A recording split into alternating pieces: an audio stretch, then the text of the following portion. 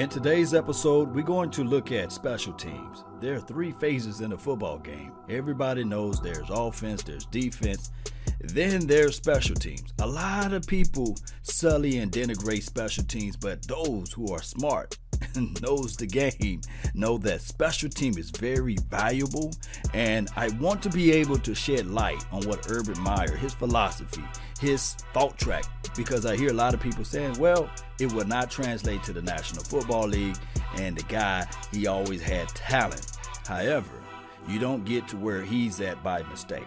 And I will say this naturally, just saying, the guy knows football. But let's tune in to his analysis and his thoughts and his mindset as it relates to special teams. Let's go. Let's roll with it. I've never heard a head coach say anything but how important special teams are. So saying it is one thing. How do you show your team that it's important?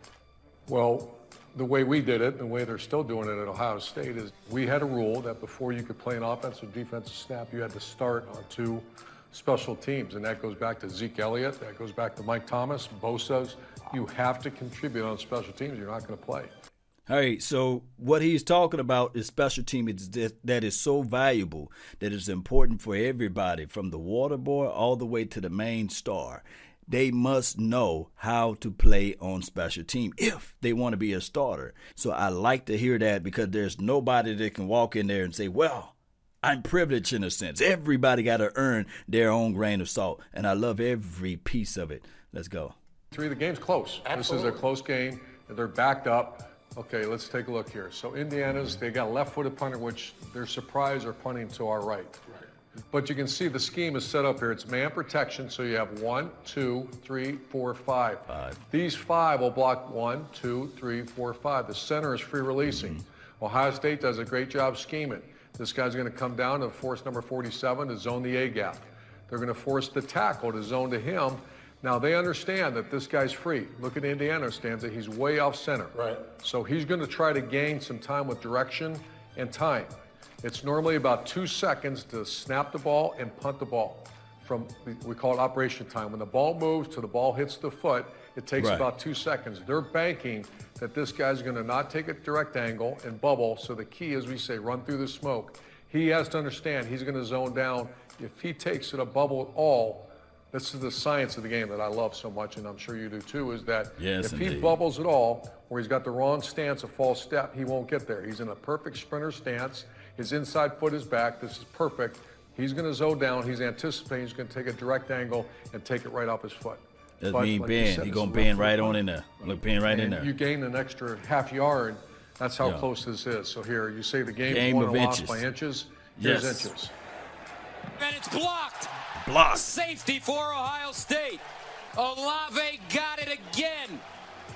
Now, this is what I'm talking about. Everybody should know at this point of time that football is a game of inches. And if you're not game planning to win on special teams, man, you're not putting your best foot forward. Every inch count in the National Football League. And I believe this level of coaching, this level of intel, this level of knowledge is not being permeated throughout the Dallas Cowboys locker room or throughout the Dallas Cowboys organization. Now, I could be 1,000,000% wrong. However, truth is that we don't see this level of thinking as it relates to the Dallas Cowboys. Call me what you want to, but I can tell you, in 10 years of seeing this particular process or beyond, we have yet to see this level of intellect. But let's continue to listen in to Urban as he go on through his analysis. Challenge in special teams is personnel, making sure you always have the right people on the field. We always do checks on Friday and Saturday morning. How do you think something like Michigan State having 12 guys in the field could happen? Well, KOR and kickoff return and kickoff, it's dead ball, it stops. So you should never have an issue. Okay. It's the plays, it's punt block, it's punt, it's field goal block. Those are the plays that are continuous. So you got to really rehearse that. So here's a scenario at Michigan State. It's 10-7. There's a couple of real critical points here. The obvious is the scoreboard. And there's 11 seconds. That's right in that number where you can still have a play left. But there's a lot of things that can happen. You can lose the game. Here's the key. 0 timeouts. There's no timeouts left. Do you take one more shot? Now here's the scenario. If there's a sack, if there's a penalty, just an offense lineman holds or a penalty, you're out of field goal range. This is one of the most difficult scenarios for a head coach. We call it game management, that you have to rehearse in your mind. Do you trust your quarterback? Do you trust your offense? Do you trust your kicker? Those all go into the conversations. And someone might be telling Mark D'Antonio, take one more shot. In his mind saying, let's kick the field goal, get to overtime. And to make it more complicated, they had missed 2 field goals. Yeah. 2 of them. Yeah, and we've been there. What's going through his mind right now is what's the best thing for the team. So it looks like they're getting on the field a little bit late. You can see the right side of the line. And the kicker was 0 for 2. He hits this. I remember watching this live. And then you see a penalty flag come out. Michigan State has 12 people on the field. And the drama continues.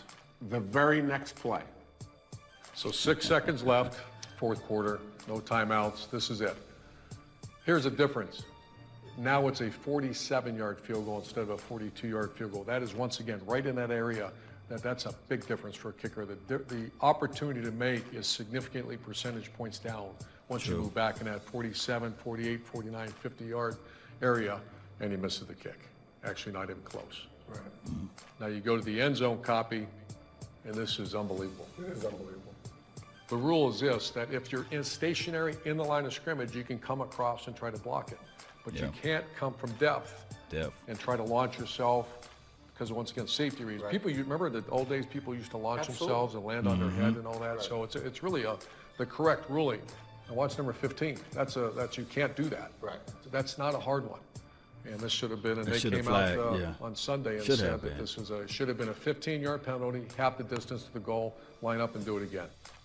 Well, the nature of that conversational piece was about, you should have on KOR 11 guys. It should be substituted in, and it must be something that's game planned, and you shouldn't have those mistakes. And he was breaking down the philosophy of 42-yard field goal kick opposed to a 47 and beyond.